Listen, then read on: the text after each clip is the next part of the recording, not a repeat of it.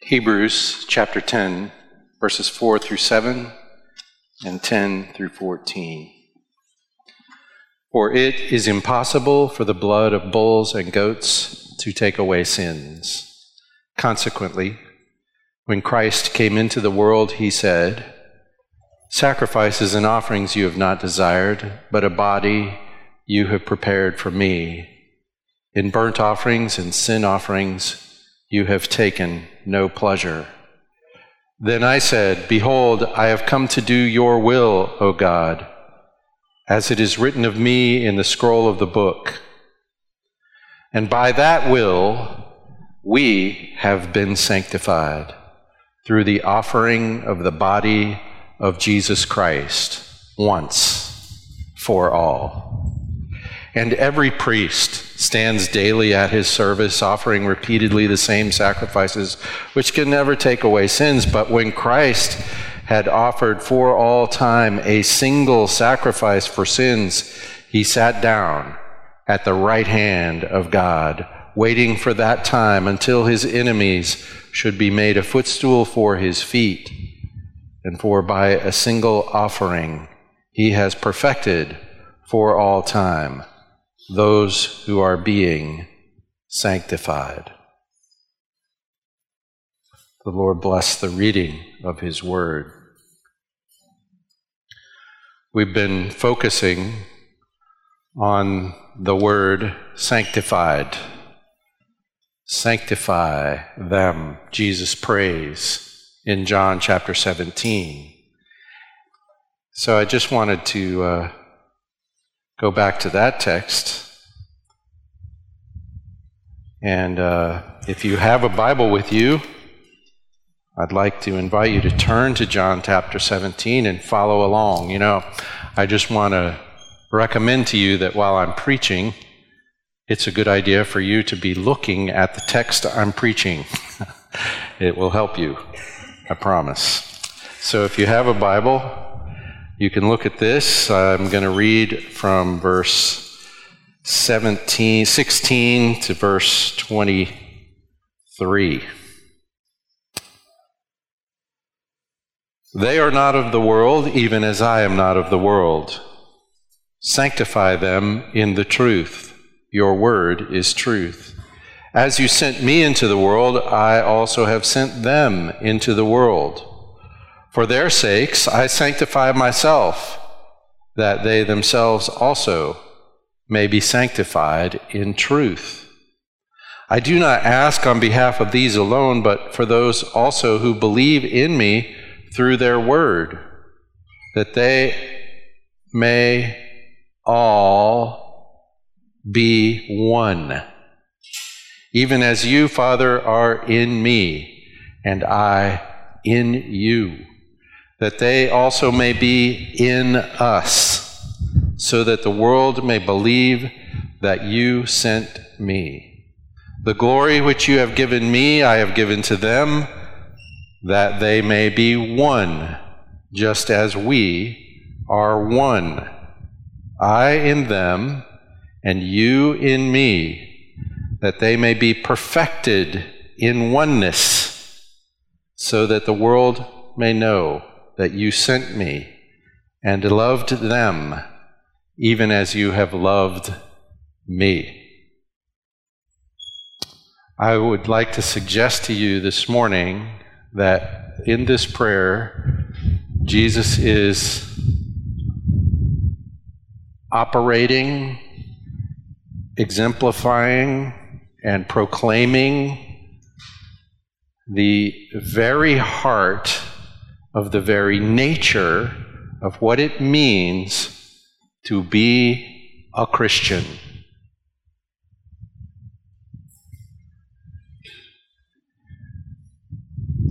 The very heart of what it means to be a Christian is in this text. Sanctify them, that they may be one. And we're going to explore around in various other parts of the Bible that elaborate on this very thing. And I'd like to suggest to you that the entire Bible is an elaboration of this very thing. I am sanctifying myself in order to sanctify them, that they may be one, like I'm in you and you are in me. And then he basically repeats that.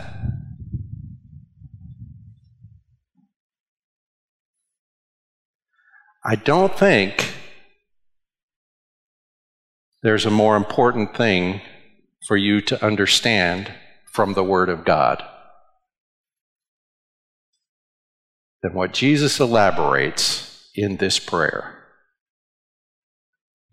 This is the great high priestly prayer of the great high priest.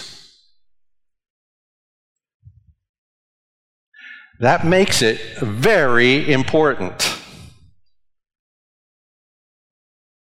The very Son of God is beseeching the Father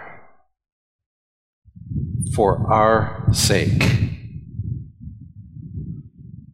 Now, we've already been talking about this whole idea of sanctify them for a couple of weeks already, and we're probably going to take another couple of weeks. We're going to be sort of moving into what is this oneness today. We're going to start on that.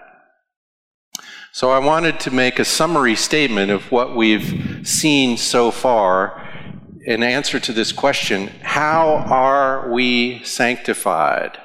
What does sanctified mean here in John chapter 17? So here's my summary. We are set apart by God, and now I want to add to God, by God to God, to be sent into the world with the Word of God. And when I say the Word of God, I don't mean our Bibles, though our Bibles certainly are the Word of God in a certain sense. But what we mean in the book of John when we say the Word of God is we mean Christ. So, set apart by God to be sent into the world with the Word of God, which is the revelation of God and our reconciliation to God in the person of Jesus Christ. Now, that's a very tightly crafted sentence. So I put it there in your bulletin so that you can have it just written out just like that. So in case you need to, you can see it again. We are set apart. That's the very meaning of the word sanctified. Set apart by God. Who's doing the sanctifying? God is. To God. What are we set apart to? God Himself. We belong to Him. He has staked His claim on the believer. And if we've read the book of John up until now, we know that He staked His claim before He even started making the world. But now in Christ, the claim is set forth and activated in us.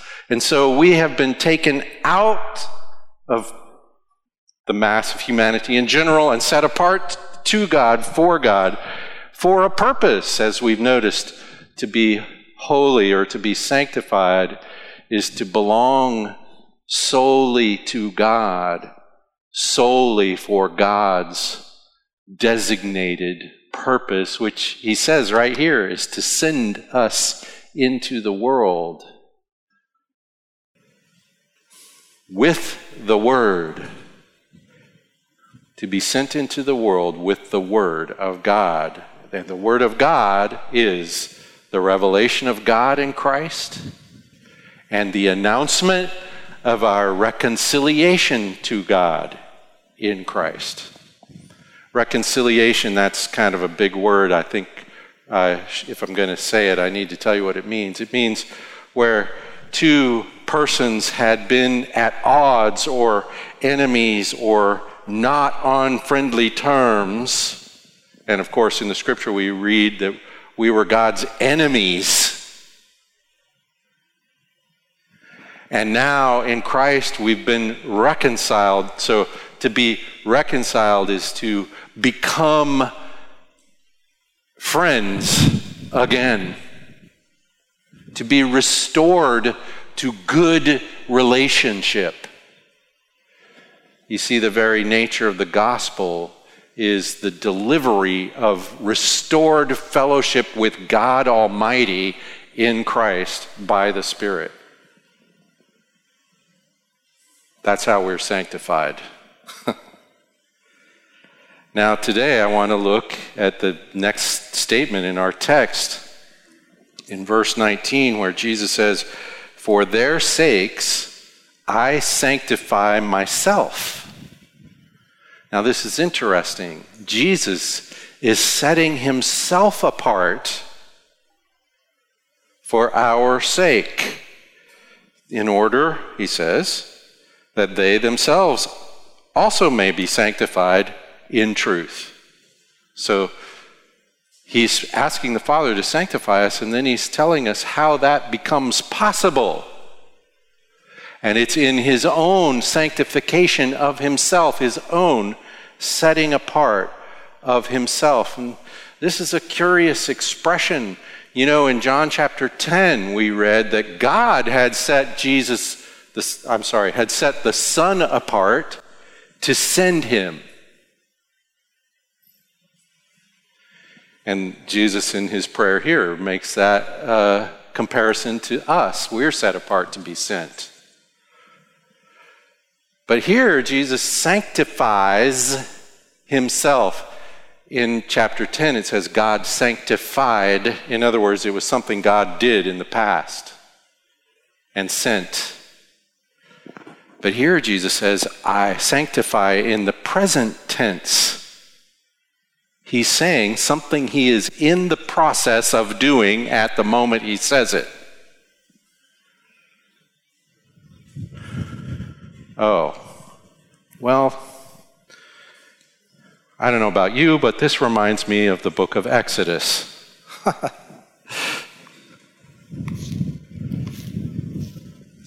In chapter 13,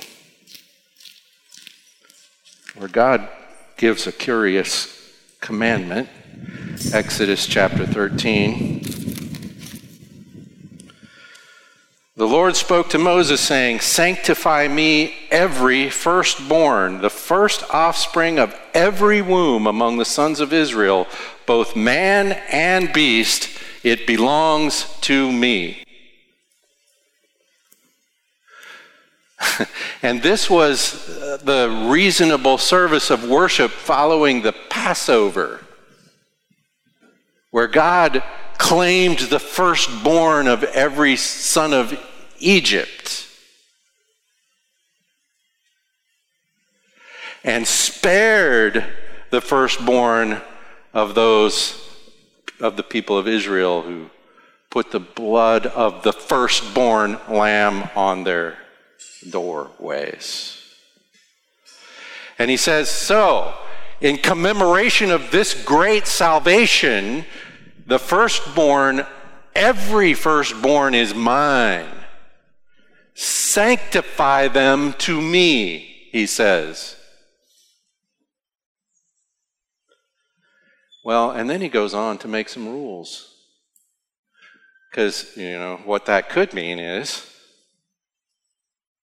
well, like God said to Abraham, your firstborn son, your beloved, your one and only, I want you to make him a sacrifice to me. But God provided a substitute. And so in this passage right here in Exodus, he says, so you have to redeem your firstborn child with the sacrifice of a firstborn lamb. For him to stay with you, Sacrifice is required to me because he belongs to me. This is the context in which Jesus says, I sanctify myself. I sanctify myself. In Hebrews chapter 2,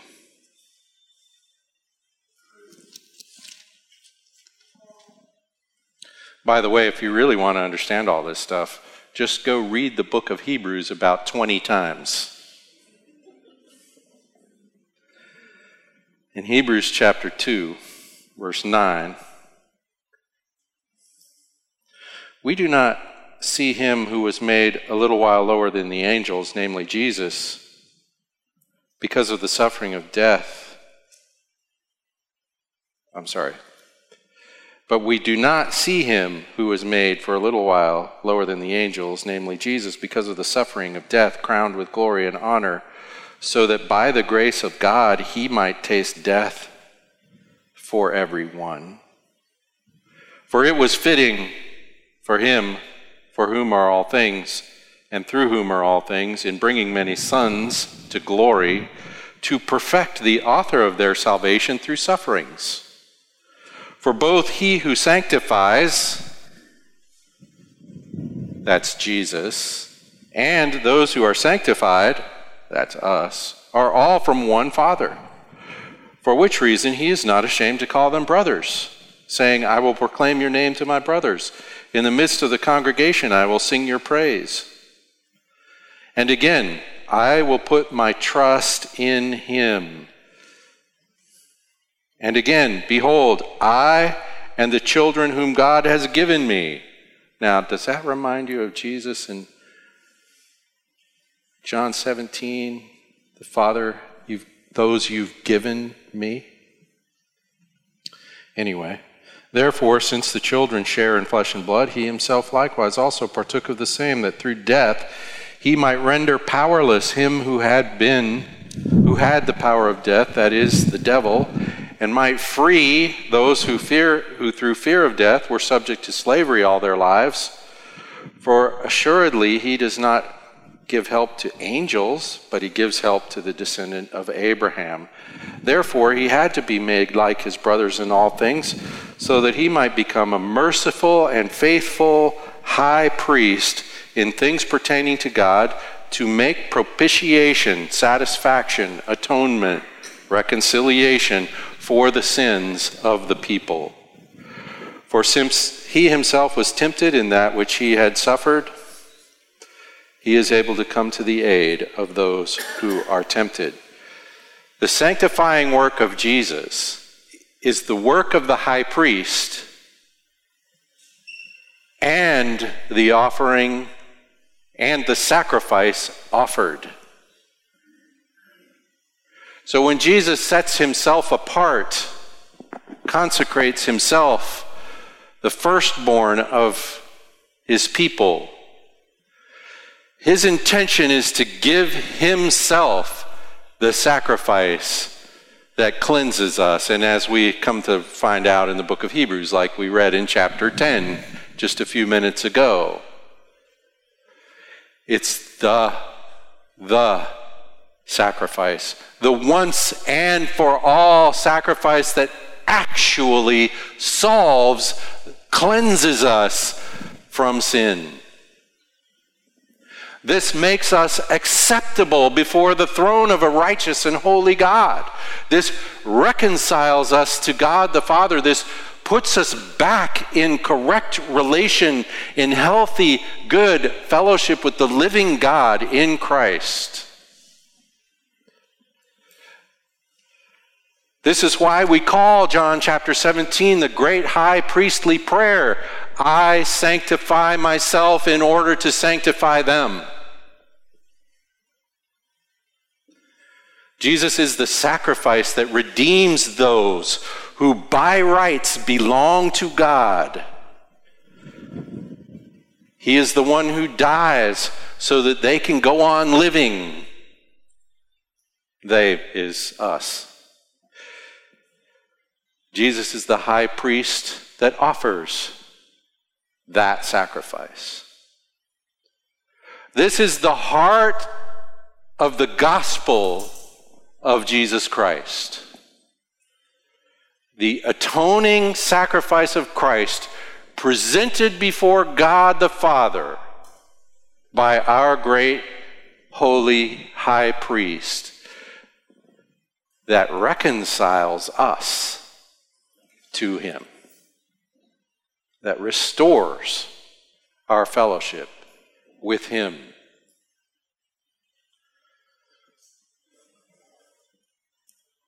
Now, it's curious to me that there's another that after that. In other words, Jesus is going to give a purpose, a goal. So I want to ask this question: what's the Lord's goal in sanctifying himself in order to sanctify us? Did you hear what he said?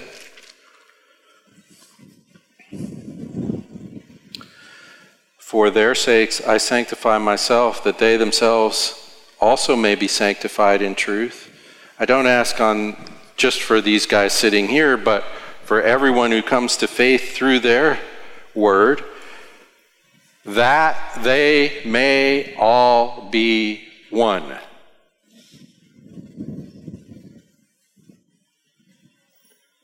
That they may all be one.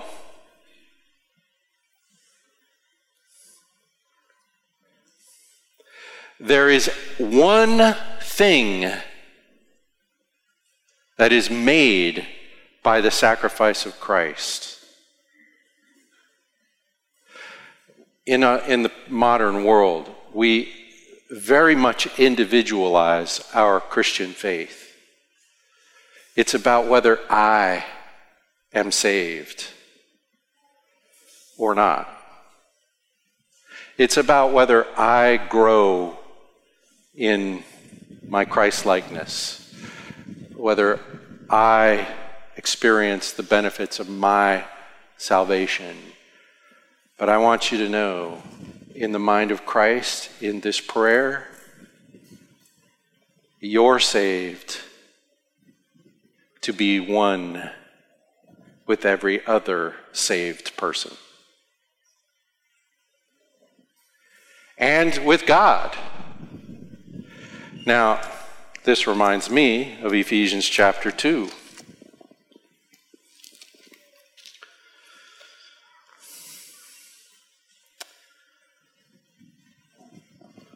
I'd really like to just read you the whole thing, Ephesians chapter 2. But I have some summary statements, so I'm going to read you those. Now, if you have a Bible, you should look at chapter 2 of Ephesians. You can get more details. You can see whether my summary statements are any good. They're good. The first thing Ephesians 2 says is, you were dead, you Christian. You were dead in your trespasses and sins, just like everyone else.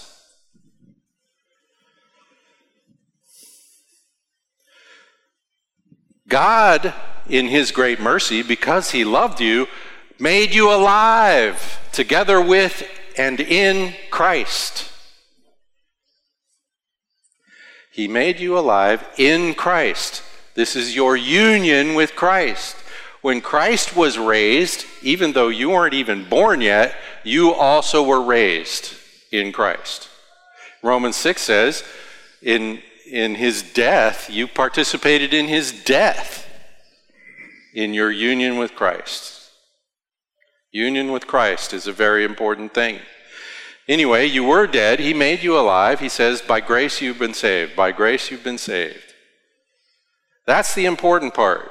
By grace you've been saved through faith, not of works. By grace. So that's the first couple of things he says. You were dead. He made you alive. By grace you've been saved. You didn't raise yourself from the dead. God did it. It's his merciful act. Because he loved you, because of his great mercy, that's what he did. He didn't even ask you if you wanted it done. He just did it. By grace you're saved. And then he says, after he says, by grace you've been saved about 100 times, he says, okay, it's only like 3 or 4 times. Not as a result of works, so that no one may boast, for we are his workmanship. We are his workmanship. Now, there's something you might not hear, but it's there. If you just read this too fast, we is a plural word. So we, those of us who have been saved by his grace, who have been made alive together with Christ and seated at the right hand. Anyway, we are his workmanship, singular. This is very important. And it's so easy to miss. It doesn't say each one of us is a workmanship of God. It says all of us together, we are one workmanship, one project. And by the way, the proof of this is in the rest of chapter 2, where he says we used to be 2 groups of people, the Israelites and the Gentiles. And the Gentiles, you were like alienated from God. You had no place in the plan of God whatsoever. But now, we who were far off were brought near by the blood of Christ. So the many are one. We are his workmanship. We were far off, us Gentiles. Now we've been brought near. In fact, he says, right here, I'm going to read it from the text because this is so critical. This is verse 14 of Ephesians chapter 2. He himself is our peace, our reconciliation. And what's the reconciliation going on here? It's a reconciliation between the Jewish world and the Gentile world. It's a reconciliation between human beings. He is our peace, who made both one. There were 2, now there's 1. How did he do that?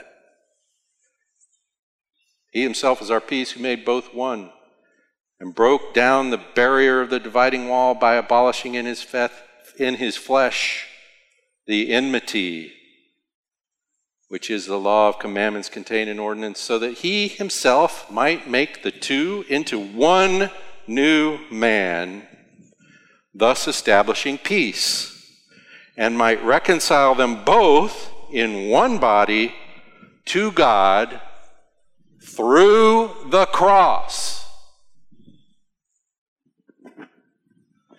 Oh my goodness, there was a lot happening when Jesus died on the cross. He was not just saving me and saving you and saving each saved person. No, he was making us one new man and saving that man. That's what this says.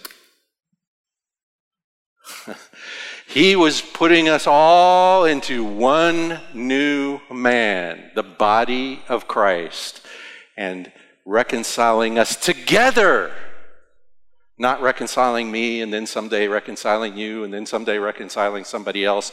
No, all together, all at once. The work of the cross is putting the body of Christ into the body of Christ and reconciling us all together to God. The oneness of the body of Christ is a much bigger deal than you think it is.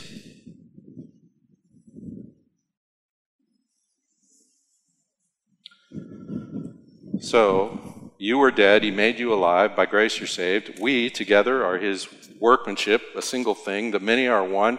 You who were far off were brought near. And then he himself is our peace, who makes us one, reconciling us both and all to God in one body through the work of the cross. One new man, the body of Christ, the union of the church in Christ. The scripture right here in Ephesians chapter 1, at the end of chapter 1, do you know what it calls the church? He put all things in subjection under his feet and gave him as head over all things to the church, which is his body, the fullness of him.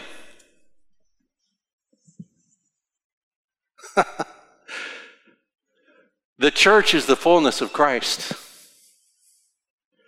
The church is the exhibition of Christ. The church is the image bearer of the living God in the world in Christ. You can't get your brain around most of this, I know. Me either.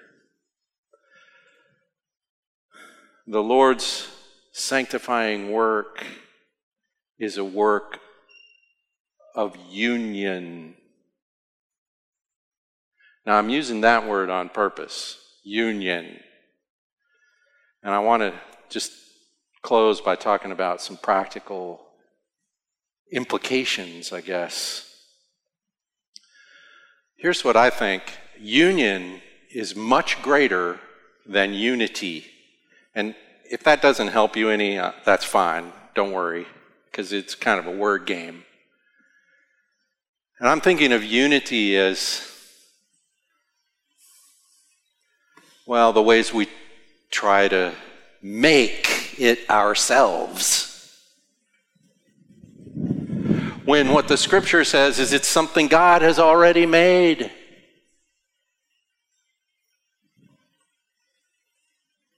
Our union with one another and with God by the Spirit in Christ, that's something God has done.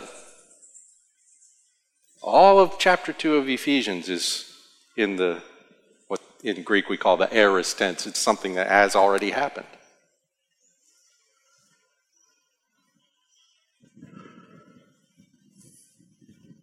It's something God has done, not something we must do. That's very interesting. Chapter 4 in Ephesians has an interesting name for this union. He says, "Therefore, I, the prisoner of the Lord, implore you to walk in a manner worthy of the calling with which you have been called." Now, most of us, when we read that text, we read it something like this. Okay, now that you're saved, try to deserve it. Paul would be mad if he caught you thinking that way. But that's how we tend to read this. Walk in a manner worthy of the calling with which you've been called. That's not what he means. He means to walk in a clear understanding of the weight of your calling.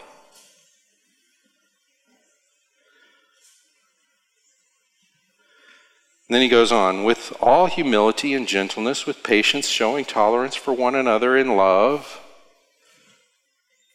being diligent to preserve the oneness of the Spirit in the bond of peace. So, here's a thing that exists that you are called to preserve. It has been given, it is reality, but it's called the bond, the unity of the Spirit. So this is where the third person of the Trinity comes into this sanctifying, body-creating work, is the Spirit comes to dwell in each of us, and as we read in Corinthians, baptized each one of us into the body of Christ, and so we all become one in the fellowship of the Spirit, the unity of the Spirit in the bond of peace.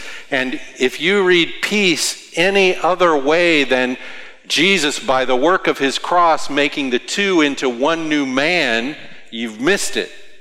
That's what peace, the bond of peace here is, the cross of Christ that has created one new man from many.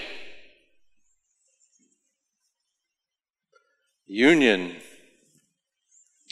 Our union is something that is given. It is, God has done it and calls us to live in it. That's what Ephesians 4 is about. Preserve the unity in the bond of peace. Our union is something we want to display in practical ways. And he gives us the practical ways. You might not like this. The practical ways of union in the life of the church. The rest of the book of Ephesians, by the way, is about that. So if you wanted to really learn the details of living out the union of the body of Christ in real life in the church, read Ephesians 4, 5, and 6, because it's entirely about that. This is the title sentence for the rest of Ephesians. Humility. Humility.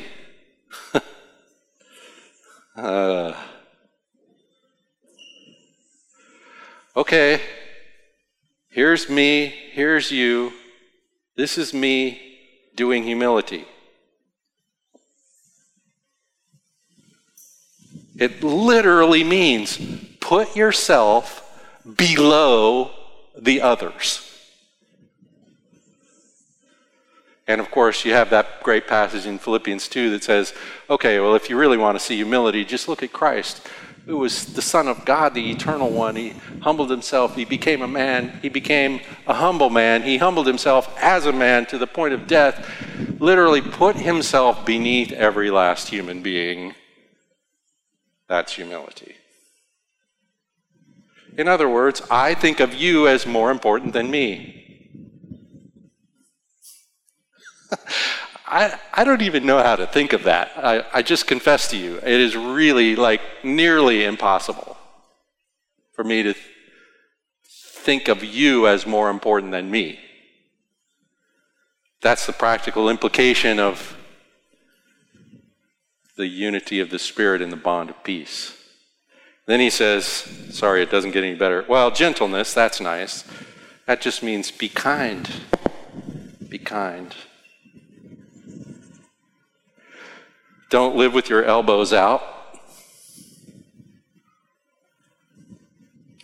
Patient. You know the word for patience here? Macrothumia. Long suffering.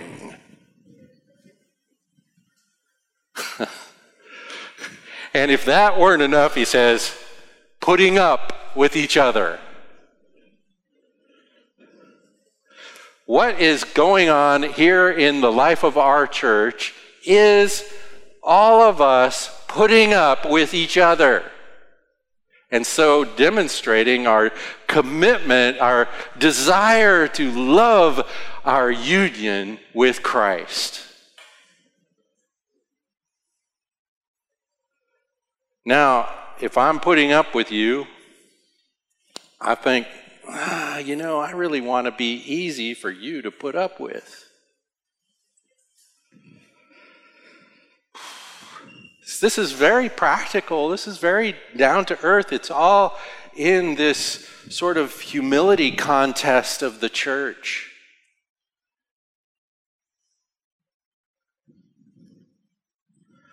But why would we do that? Why would I put myself below someone? That doesn't, in the world, that's like complete, total nonsense.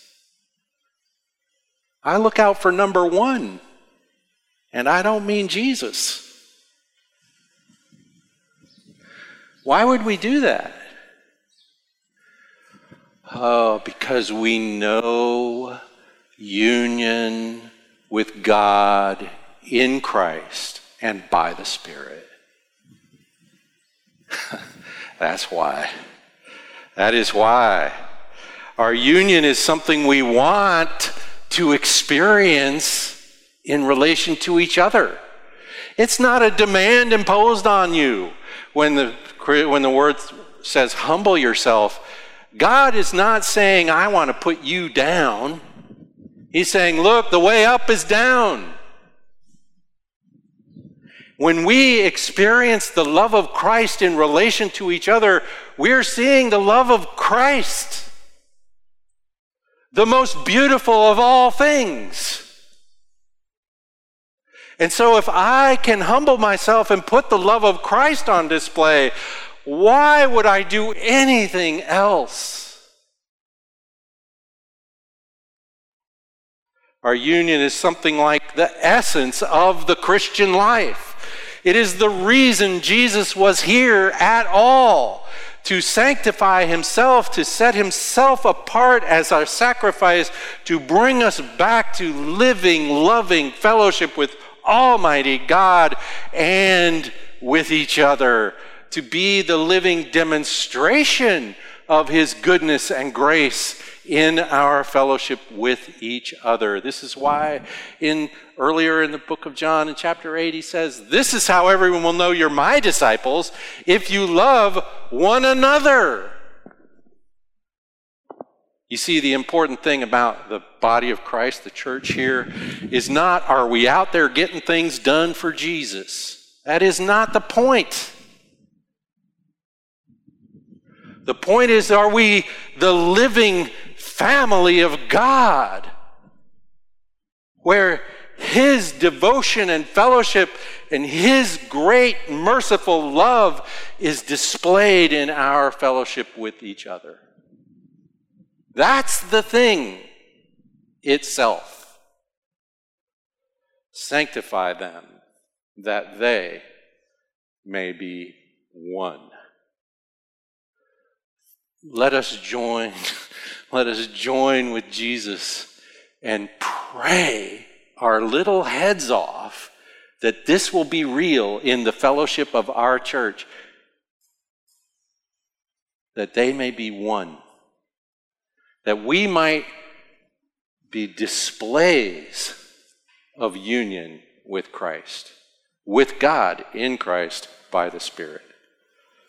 Father, we do pray with Christ. Lord, we understand that there's suffering in this oneness for us. But Lord, there's also the great, deep, abiding joy of knowing your love, participating in your love, showing it in the way that we live. We have such a long ways to go, Father. Help us to know this union that we have in Christ. Thank you, Lord. In Jesus' name we pray. Amen.